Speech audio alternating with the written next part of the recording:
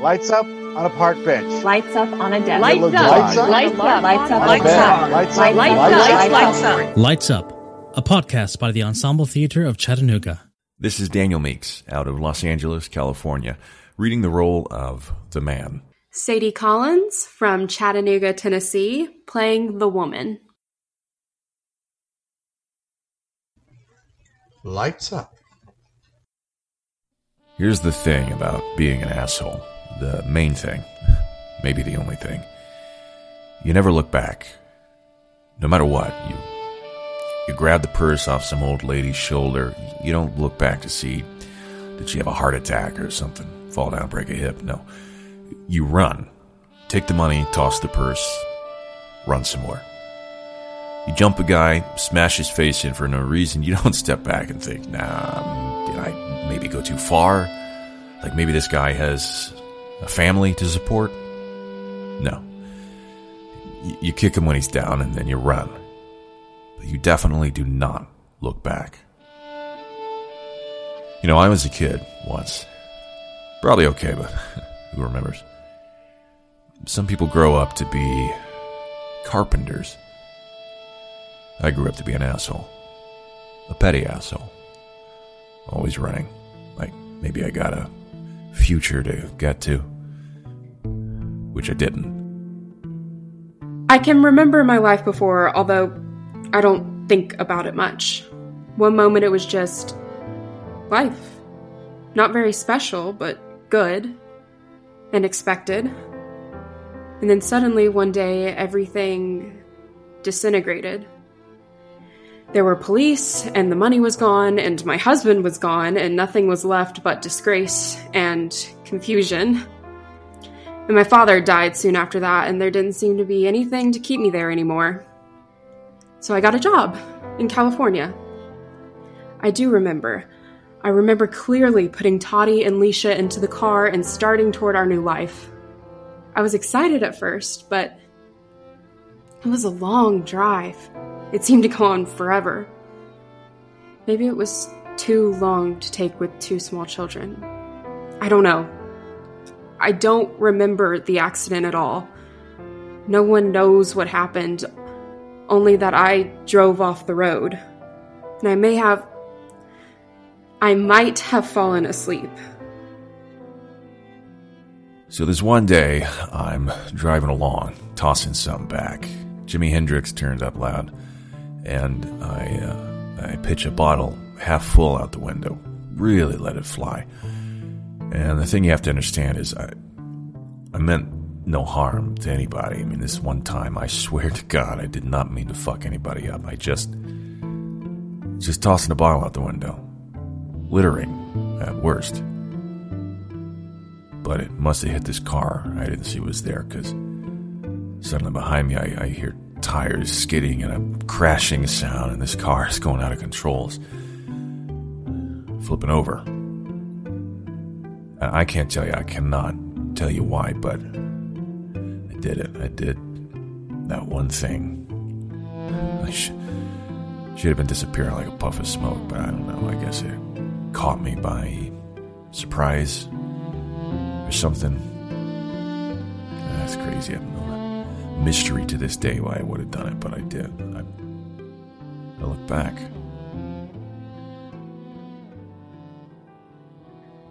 The first thing I remember is opening my eyes in the hospital. The room was very quiet, almost dark. Somebody was there next to me, a man I didn't know. He was holding my hand, or I was holding his. I couldn't talk for a while, couldn't stay awake. The nurses and doctors came and went, but he always seemed to be there.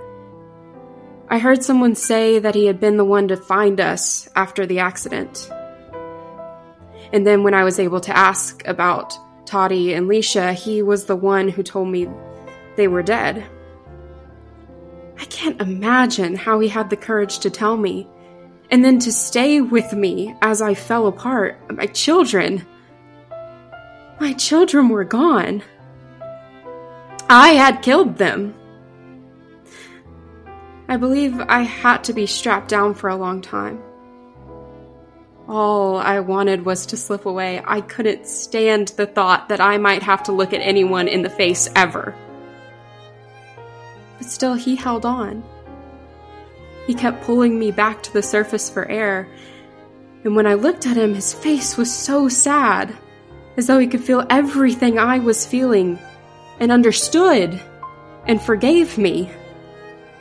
How could anyone be that strong? Who was he? Why wouldn't he let me go?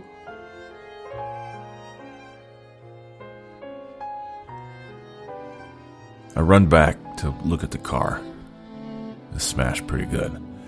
The driver and these two little... Okay, so I couldn't see much. One of them had red shoes. I couldn't tell if it was a boy or a girl, but... Holy mother, I wanted out of there. I was this close to skipping. Only then the driver, this lady, opened her eyes. I don't know if she saw me, but she looked right at me, so... Anyway, I started flagging people down. Got a guy with a cell phone, cops show up, ambulances, the whole scene. And I'm practically standing there with my hands out, waiting to be cuffed, but everyone's all over these hurt people. And when the cops asked me what happened, I say I don't know. And they believe me. I had to stunk of beer, but they treat me like some kind of hero just because I flagged somebody down. If they'd have chased me, I'd run. But nobody chases, so I stand there like a fucking moron until they go to the hospital. That's when I could have run. And nobody thought I was involved, but I knew. I'd seen what I'd done, you see, so I went to the hospital too. I think maybe I'm praying to get nabbed or something because the sight of those kids on the stretchers. I think I want to pay. Some things you just shouldn't get away with. If I'd have left, I'd have to drive off a bridge.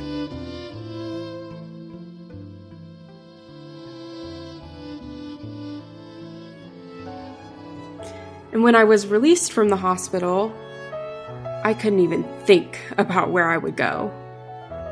There was nothing for me. Everything I had ever cared about was gone. He had walked me outside and he led me to the parking lot and opened his car door. Just like that, as natural as air. You can't imagine. Without thinking, I put my hand on his cheek and I kissed him. And right there, right in the parking lot, he sat on the ground and cried just like a little boy. I think he is someone who had not felt loved before. It made me so happy. I'd been burdened with thinking I had nothing to give him in return, but now I knew. I could love him. And so I did.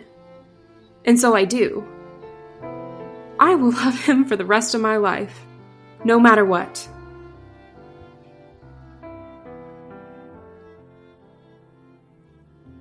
I sat there in the ladies' hospital room, waiting every second for the cops to come in. And when she comes to and she asks what happened to her kids, then I knew. The cops aren't going to take me away. No, I'm not going to jail. I get to do this instead. I get to look into this mother's eyes and tell her straight out, her kids are dead. And I did it. So I tell her, they're dead. I say, and she puts her arms around my neck and holds on to me like I'm some kind of comfort or something. I mean, what the hell is this? I'm an asshole, I tell her. I killed your kids. I almost killed you. You'll never have kids again, and it's my fault. What the hell are you doing? But I guess I didn't say it so she could hear. I should have.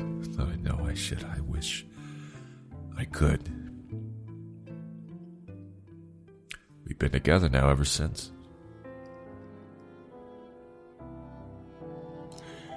There has never been a gentler man. Never. Not once has he spoken a single harsh word to me. Not when the troubles of the world seem to rest on his shoulders, not when he's working day and night to pay the medical bills and make a home for us, not when I push him away because I'm too ashamed to let him look at me. I think he's my guardian angel. Isn't that funny? It's a silly idea, I know, and I feel foolish saying it. But so much bad happened.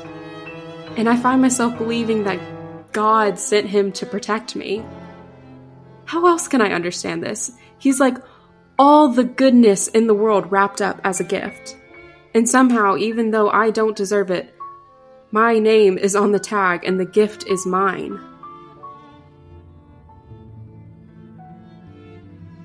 Every morning I wake up before her and watch her sleep, thinking, today's the day she's going to remember. Today is the day she'll look at me and know what I did. And every day she wakes up and smiles at me, puts her hand on my face, and I let her. Because this is worse than anything. Seeing her every day knowing what I know and her not having a clue and treating me like I've got a decent bone in my body. Now this is something all the cops and courts, and jails and all the world got no equal of. I have to tell her. I know I have to tell her. I love her so much. And look at her. The man turns to look at the woman. Look at him. She turns to look at him. They both turn back. It's almost more than I can bear. It's almost more than I can bear. Lights fade.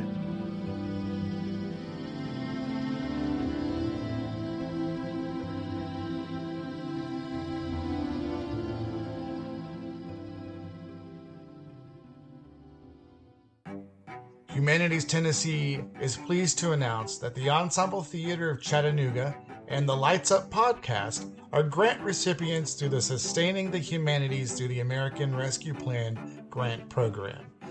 A program made possible by the National Endowment for the Humanities as part of the $1.9 trillion American Rescue Plan Act of 2021, approved by the U.S. Congress and signed into law on March 11.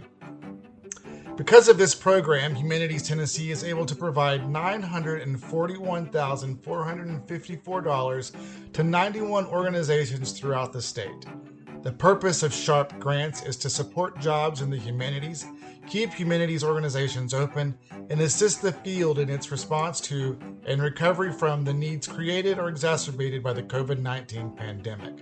These grants may focus on humanities projects or leveraging operational support stemming from the devastating impact of the coronavirus pandemic.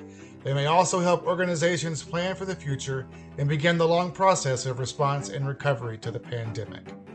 ETC and the Lights Up podcast would like to thank Humanities Tennessee and the National Endowment for the Humanities for this amazing opportunity. Hello and welcome to everyone. We are kicking off season 3 of Lights Up. I cannot believe it. Christy is here with me, my fabulous co-host, Christy. Christy, this tiny little idea that we had in the midst of the pandemic is now into its 3rd season. How are you feeling? I know, is it not crazy? It's really cool to see something grow, to see the audience response, the artist response. It's been very rewarding, if I'm honest, to be on this journey. And I have loved doing this journey with you because you have such incredible insight and I learn and I grow so much. I love co-hosting with you. I've got to say, Dana, I'm so excited to be back with you. Same. I'm going to throw all the love back to you. We have 1 season for each of your children. And so also we're going to throw some love to our amazing guest, our amazing playwright who is kicking off this 3rd season for us. We are joined by Barbara Lindsay today. Hi, Barbara. Christy and Dana, thank you so much for inviting me. Thank you for letting us do a reading of your play Holy Hell, which we both thoroughly enjoyed. And we're going to talk about that. We're going to talk about you. We're going to talk about playwriting today, because the main focus here on Lights Up is putting a light up on the playwright. Oftentimes that lone person who we don't always get to interact with when we're putting on a show. So that's what we want to spotlight and talk all about playwriting with you today. So thanks for joining us. It's one of my favorite. I will talk about what I call dramatic storytelling anytime with anybody. It's just such a rich field and encompasses so much and so many different kinds of artists. Because, what the playwright does is in two dimensions, and then it takes all the other people to bring life to those two dimensions and make it three-dimensional, give it voice and have it move through space. So yeah, it's my favorite topic. Oh my gosh, we have been doing this for 3 seasons. We have talked to so many different playwrights. And what you just said is so obvious, and yet the first time we've heard it explained that way. Brilliant. So give us a little bit of background on Holy Hell. So where did this play come from? What inspired it? Yeah, it's funny. With some of my plays, I really don't know what the seed was, but for Holy Hell, I remember exactly the moment that this play was born. I lived in Los Angeles for a long time, and I was standing on the corner of Wilshire and La Brea, busy intersection, and a car pulled into the intersection to make a left turn. The driver rolled down his window, dropped an empty potato chip bag onto the street, rolled up his window and drove away. I thought, well, how could somebody do something that's just careless and nasty like that? He knows it's not okay. And I realized, well, he didn't stop to look at the effect that his litter had. He didn't stop to see. I also ran into a couple of young men who had hiked into this beautiful natural area, and they were painting. They had their paint cans and they were tagging some rocks. And it began to occur to me, the only way people can do some of the horrible things they do is they don't stop and look at the consequences. They don't look back. And that's how Holy Hell starts. I heard the man's voice first, but then I realized there has to be a counterpoint to the man. And that's how the woman was born. And I always write almost completely from my characters.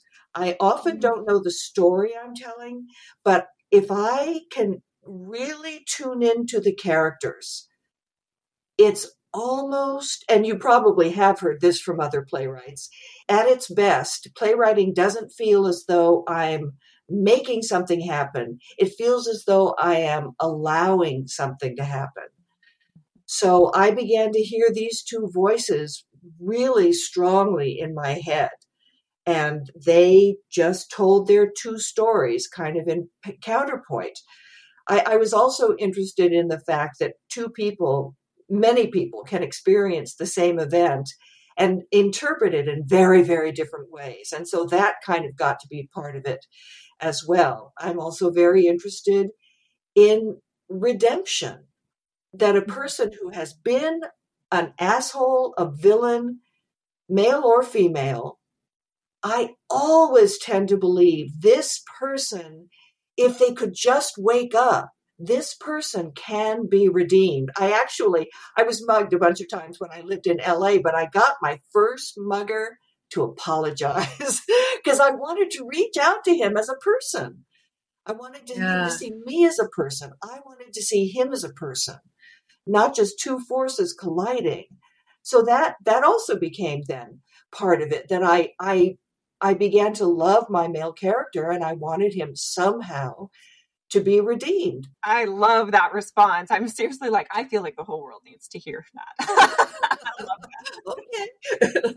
Well, and hearing you speak about the play like that, right? And we're focusing on one act, 10-minute plays here. Mm-hmm. And one of my favorite things about Lights Up is that we can have discussions this deep and with this far reaching and with such a wide scope, even coming from these, short plays, because we can say so much. And one of the biggest things, you touched on some themes that I actually had written in my notes as a response to hearing Holy Hell that I want to investigate further with you. But hearing you talk about that genesis of Holy Hell and also where you like to write from, it really clarifies for me how you said you are a dramatic storyteller.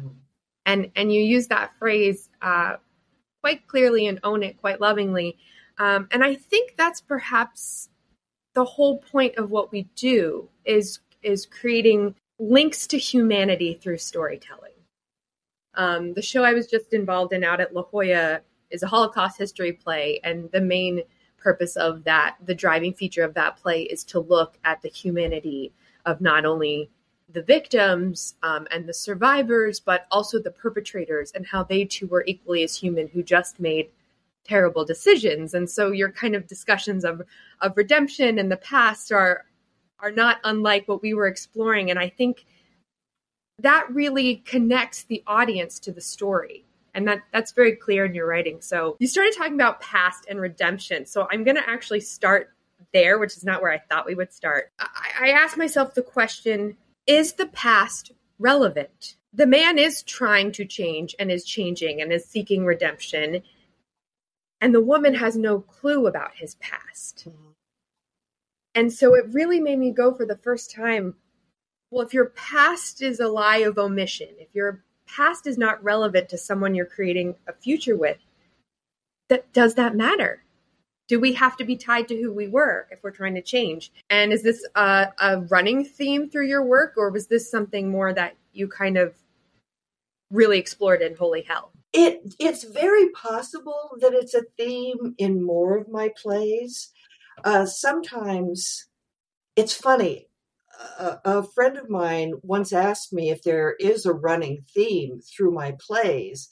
And fortunately, at that point, I had a big enough body of work that I could look back over it and see that there were some themes that recurred.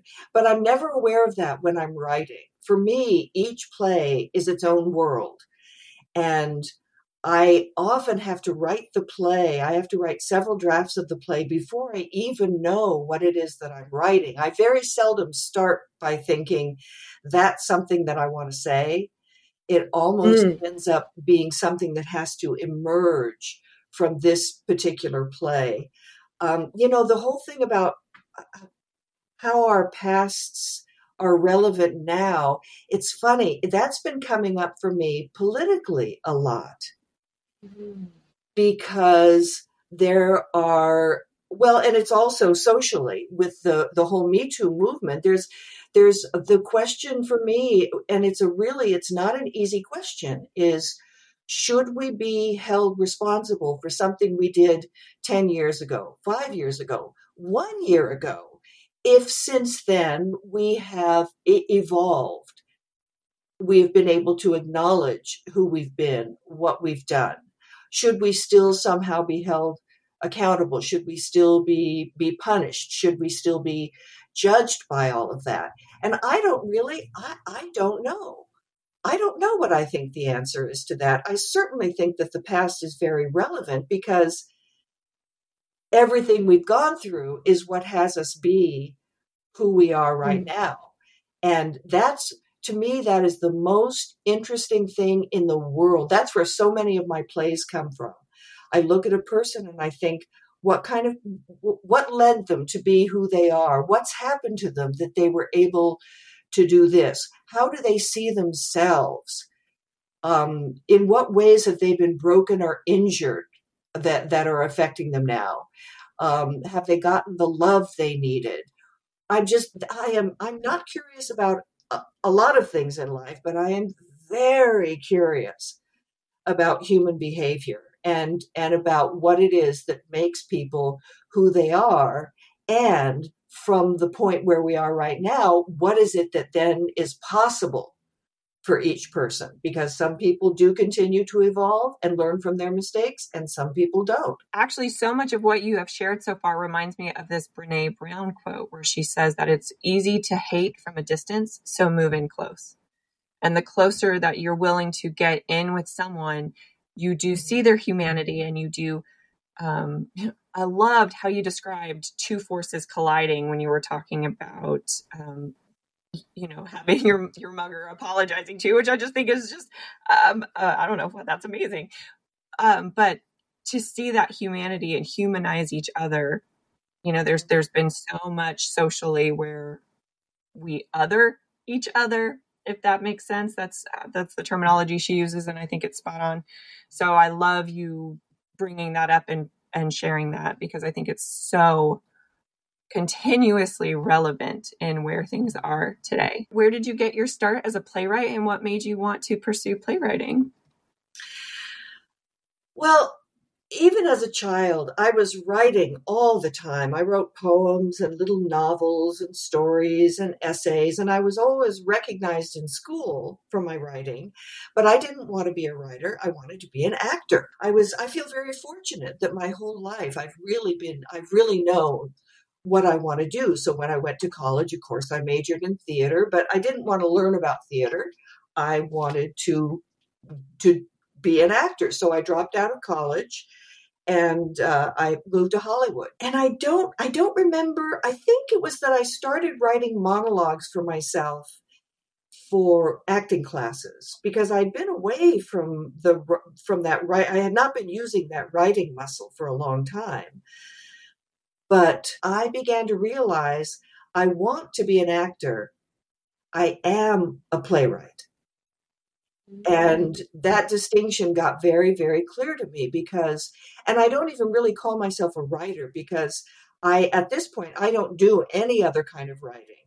I am very specifically a playwright. The ideas that come to me come as dialogue for plays. The first production of my first play, which was in Los Angeles, one of the critics called it unendurable. And that didn't stop me. That didn't even really hurt, because I knew that the play needed more work. So, and I was very taken by this play. It was not good yet, but I just loved the idea. It's about a man who can levitate, who can float, but he doesn't want to because it makes him feel like a freak. He wants to be normal. So he wears leg weights. He tries to get a job as a motel maid, but he's not really able to kill off that part of him that's most precious. So I joined a writing group. I was very fortunate to find a mentor early on, a UCLA professor, and to join a group of young emerging writers. We were all together for 17 years before I left LA. And I just began working on this play and working on it, draft after draft. And that play won an award that was given by the New York Drama League in 1989. And because of that, it had its first performance in London in 1991. And boom, I was a playwright. That's amazing. Yeah. I love that. Mm-hmm. Yeah. I mean, it took a lot. And every play still, plays don't necessarily come out any easier than they did then. Every play is its own challenge, especially for full lengths. I've written a lot of short plays like Holy Hell. Well, no plays like Holy Hell. I've written a lot of short plays, as Holy Hell is, but I've finally realized that it's not possible to make a career from short plays. I mean, I've had over 400 performances, but mostly short plays. So I'm really focusing now on my full-length plays. In fact, my latest full-length just had a production, a full run right here in Seattle. And that was a pretty amazing experience. So, and I feel very fortunate to love to do something that I'm going to be able to do for the rest of my life. Well, for as long as my cognition is still in good shape. And I still act also. I act whenever I have the opportunity, but I'm here. I'm on the planet to be a playwright. That is so clear to me. I have something that I call writer's deluge, which is the opposite of writer's block.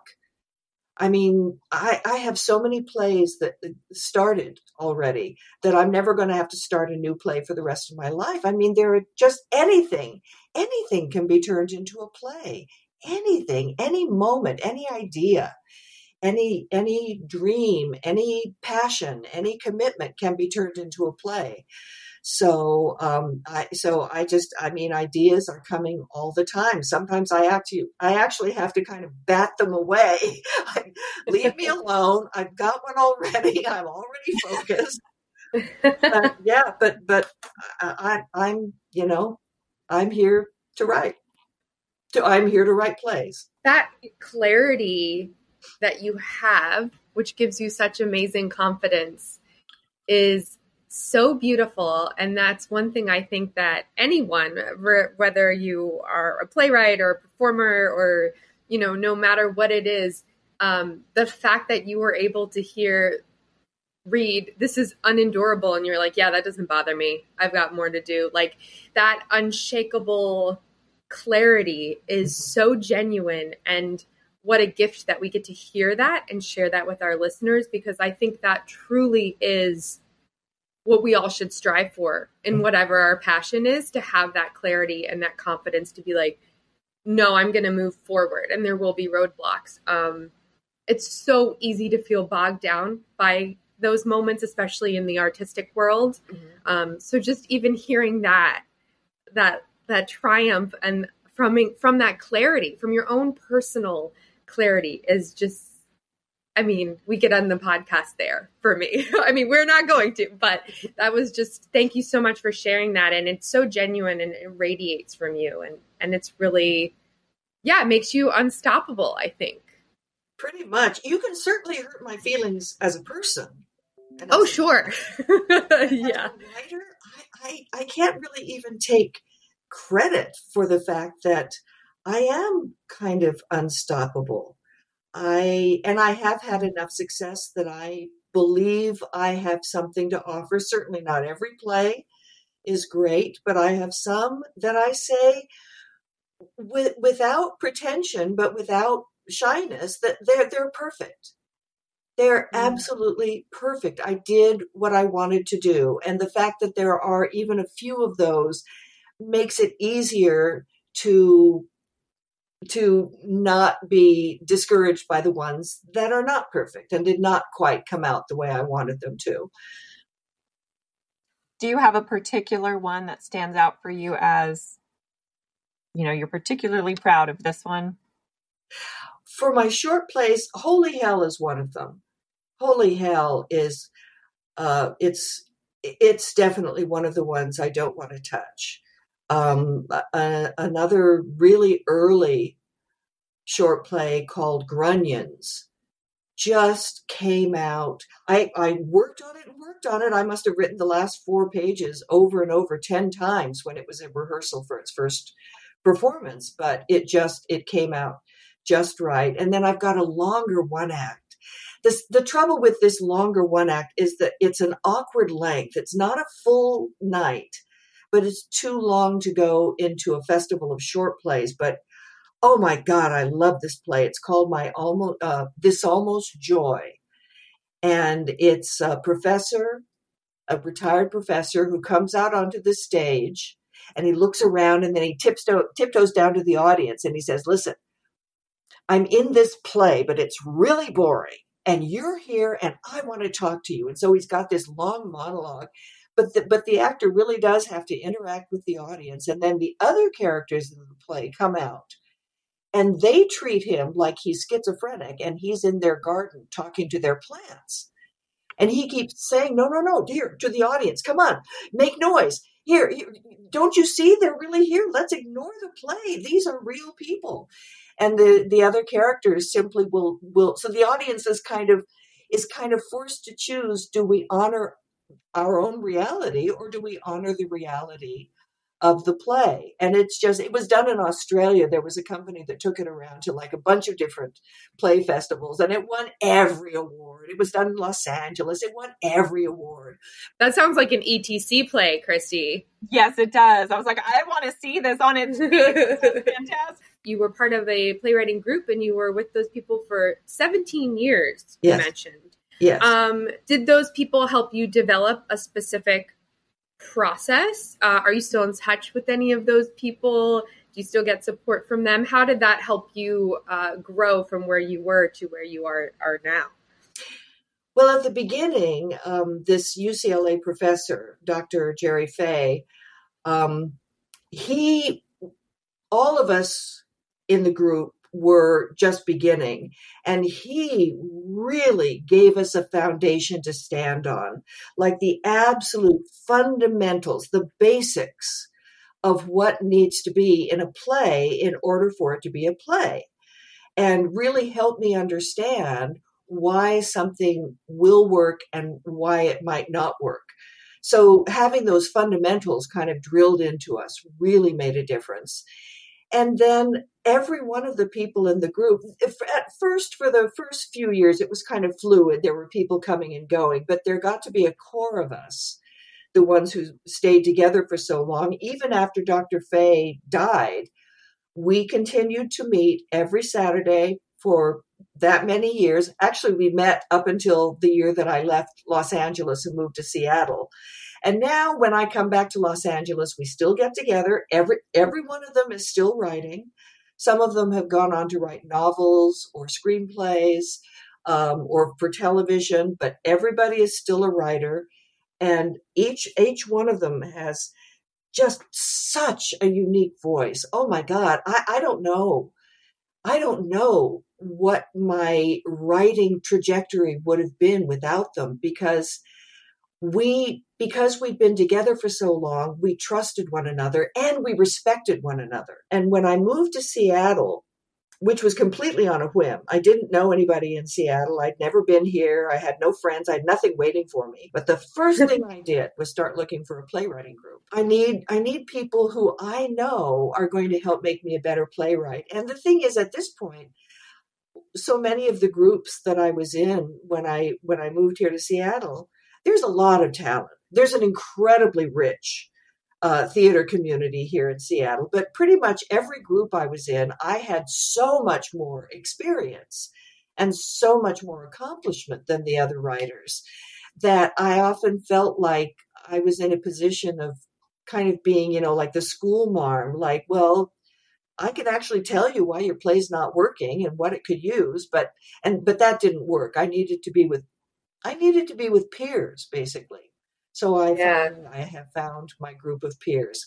Just makes such a difference, because I can only see what I see and hear what I hear when I'm working on something. And if I think that something is there, I don't necessarily know if it's made it from my imagination onto the page until someone else reads it and they see if it's there or not. So I would never be without a playwriting group, but it's got to be people who I totally respect and trust, just like in a marriage.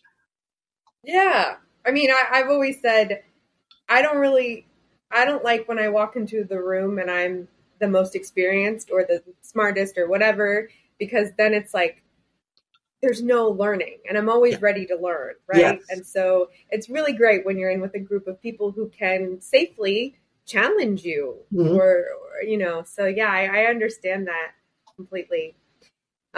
Is there anything about the theater world today that you wish were different or that you wish would change and morph? No, in a way, I would say the opposite. I would say that theaters nationally have finally started waking up to the fact that more voices need to be heard, specifically female voices, BIPOC voices, LGBT, etc. voices. I think the more voices that are heard, the more kinds of stories that are told, the better off all of us are going to be. So So rather than wanting to change that, even though it puts me at a bit of a disadvantage, I say, yay, absolutely. It's time for that. Well, I mean, you're so curious and in tune with humanity on such it's so, I was going to say broad yet detailed level. I mean, for Holy Hell, for example, could literally be performed by almost any two actors, right? You could have people of color, you could have trans actors, you could have whomever, right? It's about these two people. And so I have not read much of your other work, but I imagine that your work does encompass quite a scope of people, and your view, I'm sure, also influences that as well. Well, one thing I've started doing, I have a full-length play that's actually, different drafts of it have won 2 fairly big awards. I'm still not happy with it. But the first time it won an award was at the University of Missouri in St. Louis, and they did a production there. And simply because of the casting pool, the cast was all Black. Now, since I'm white, I tend to think of my characters as of being white, but the play had more texture, even without any of the lines being changed. The play had the fact that there were actors of color just brought this depth to it. It's my most political play, which then again, adding color to that really, really just, it made the play so rich. If you put a person of any ethnicity in a role, it brings something to that role. I wanted to step back to a moment where we were talking about the Brené Brown quote, because I had like 2 other little questions that were really specific to Holy Hell. And I wanted to step back to that moment. I just didn't want to cut you off if you had something to say. But it was so insightful what you said about get in close. Right. And I think that's kind of what we've been circling around this whole conversation about getting in close to something that may be different or something we may not be familiar with, or what is the common thread of humanity amongst us, amongst these characters, between whatnot. And as I mentioned earlier, this season, we're focusing on major events. Holy Hell specifically made me think about the fact that this was a major event that occurred in 2 people's lives. Someone else could have walked by and it wasn't necessarily, but it was a major event for these 2 people. And yet they were strangers. And it got me thinking about how during the pandemic, we depended on strangers, delivery workers, food service workers, especially here specifically in New York, we are in such close quarters. We depended on the strangers on the subway to be wearing their masks so that when they sat next to you, right, there was this kind of interdependence on people we didn't know. And it made me think about what the role of strangers is during extraordinary times. When you said like get in close, that made me think about with Holy Hell, how are these 2, not to quote Tennessee Williams, right? But they're not dependent just on the kindness of strangers, but talk about how these 2 strangers become familiar to each other and how they depended on each other through something that was extraordinary or perhaps catastrophic, right? This could have gone another way, this relationship, but what drove it together in Holy Hell for you? Well, again, part of it is that the man, having seen what he thinks he causes, he just becomes inextricably connected. As he even says himself, if I'd have left, I'd have had to drive off a bridge.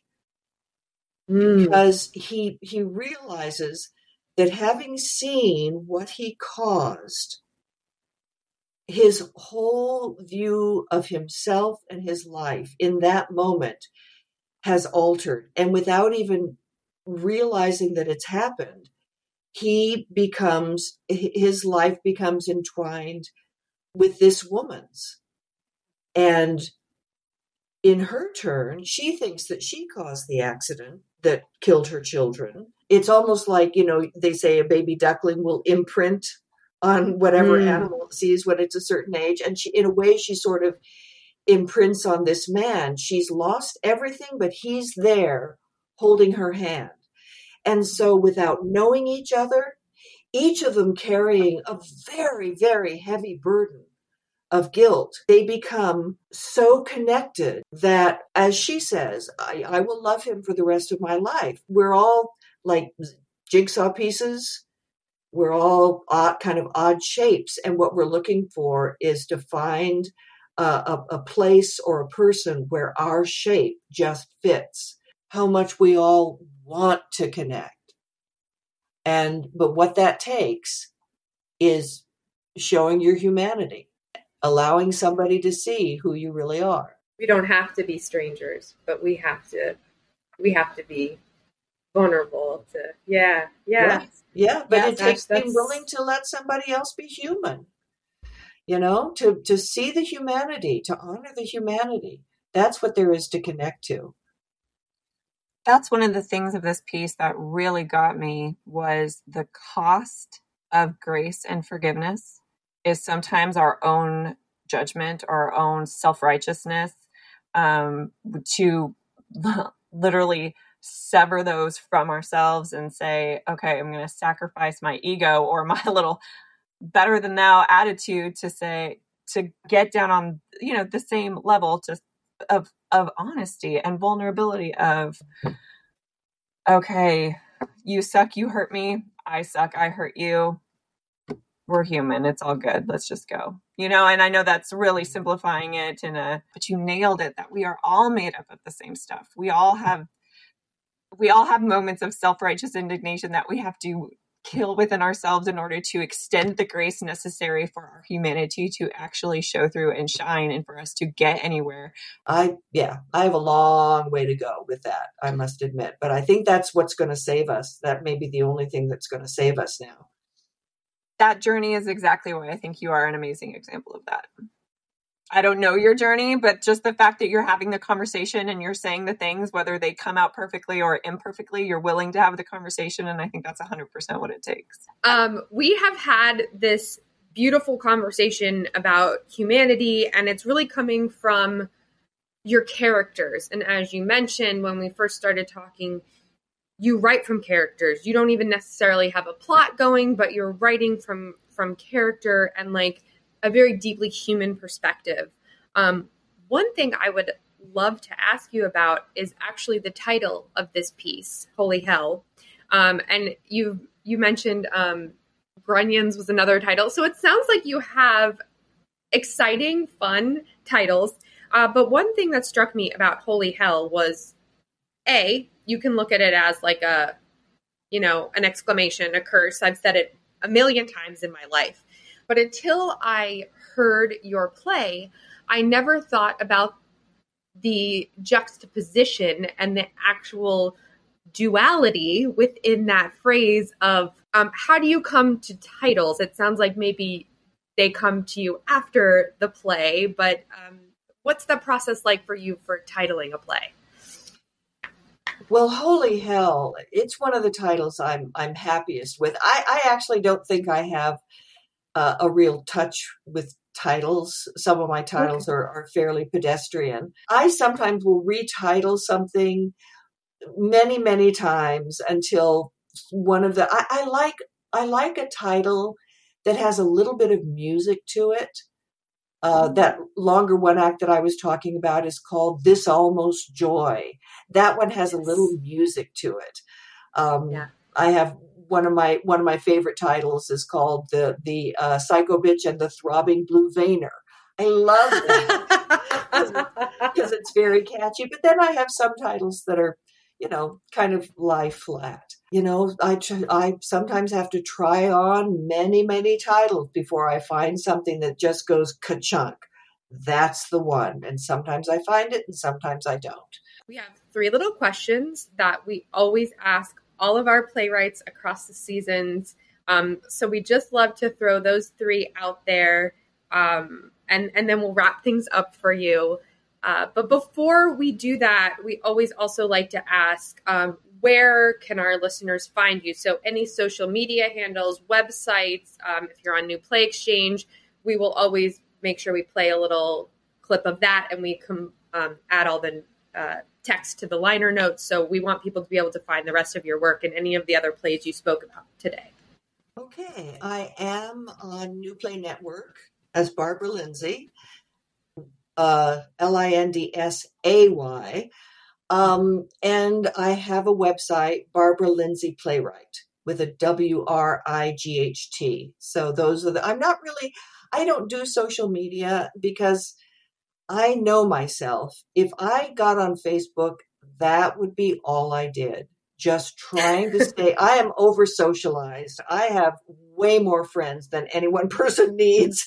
And I love them all. And it just, I need to be very careful about making sure that my my day still has time in it for, writing and things like that. So, yeah. So, don't bother looking for me on social media. I'm 70 years old. I'm of that generation. I remember life before computers. And I wanted to say to the two of you, thank you so much. I mean, who doesn't want to have someone ask for their opinion? And, who doesn't want someone to say, tell us your stories, tell us what you're like. This is a gift for me as well. So thank you. So, Miss Barbara, is there a word that you particularly love? It could be a favorite word, or it could just be one that you're just drawn to. Mom. Christy's gonna cry.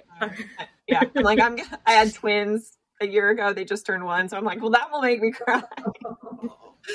Oh, yeah. My mom died a few years ago, and she was just the nicest, most loving, friendly, kind person in the world. So, yeah. So when I say the word mom, it has a lot in it. Okay, what else? So yeah, it doesn't necessarily have to be a favorite. It could be something that you really love or feel nostalgic towards, but we want to hear about a place, a setting, a location, real, fictional, otherwise, that you really adore. Pacific Grove, California. It's on the Central California coast, right on the coast of Monterey Bay. It's near Monterey, Cannery Row, Carmel. The Big Sur Highway up the coast kind of ends there. And my family had a little cottage there, a vacation cottage. Oh gosh, ever since I was about 10 years old. And then at the end of their lives, my parents ended up moving there. So that place, first of all, it's about the most beautiful place that I've ever been to on the planet. And it just is so rich with family history. In fact, in October, the family is having a gathering there. My niece and her fiance are getting married in a park right across the street from where our parents' house used to be. And I've been ordained by the internet, so I'm going to be conducting the wedding. So yeah, definitely that place resonates for me so much. Is there an item or some kind of token in your life that is particularly precious or has a history to you that you just a prized possession, if you will? Well, sadly, this is no longer in my life. For decades, I had a copy of the Dr. Seuss book, Scrambled Egg Super. And it was a large book and thin, and that was my laptop for a long time. When I was ready to write, I'd put that on my lap and a piece of paper. I always write longhand, even with computers now. I always start my plays longhand. And that book meant it's time to write, and I have no idea what happened to it, and I miss it terribly. So if I were to look at something now, I'll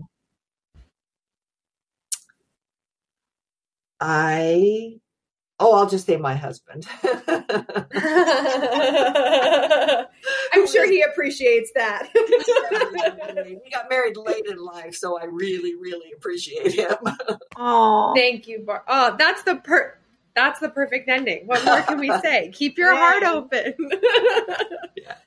The Ensemble Theater Chattanooga and the Lights Up podcast were one of 11 organizations across the Chattanooga Valley to receive grant funding through the Sustaining the Humanities through the American Rescue Plan. As part of this podcast, for each episode, we would like to highlight one of the other organizations receiving a SHARP grant.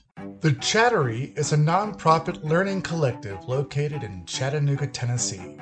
We are a proud, women-founded, and Black-led nonprofit organization offering fun, affordable, and accessible online classes and workshops for adults. Our classes range from painting and calligraphy to mastering Excel spreadsheets and financial planning. Since 2014, we've hosted more than 1,500 classes and events while connecting with over 17,000 lifelong learners from Chattanooga and beyond. At The Chattery, you can learn from a variety of community leaders, experts, and hobbyists, all who share a love for teaching, a love for learning, and a love for exploring curiosities. Classes are dreamt up and taught by you. In other words, our classes are for the community, by the community.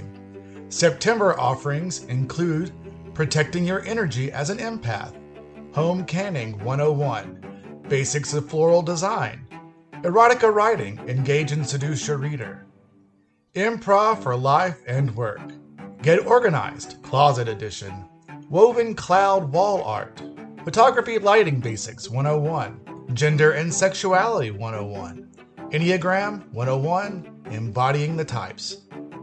Information on registration and other classes can be found in the episode notes. Lights Up is a podcast produced by the Ensemble Theater of Chattanooga, a 501c3 nonprofit independent theater company located in Southeast Tennessee. Lights Up is hosted by Christy Gallo and Dana Colagiovanni. Sound by Eric Red Wyatt. Graphics by Jamie Goodnight. No part of this podcast may be reproduced, copied, or presented without the express written consent of the Ensemble Theater of Chattanooga. The plays presented on this podcast are protected by all national and international copyright laws. If you are interested in producing any of the plays featured on Lights Up, contact us and we will get you in touch with the playwright. If you would like your play considered for a future episode or would like to be an actor or reader, please shoot us a message at lightsup@ensembletheaterofchattanooga.com. As a nonprofit, ETC relies on donations and the goodwill of patrons and supporters like you. If you would like to make a one-time donation to ETC, please visit our website for details. You can also support us by giving us a like and rating this podcast.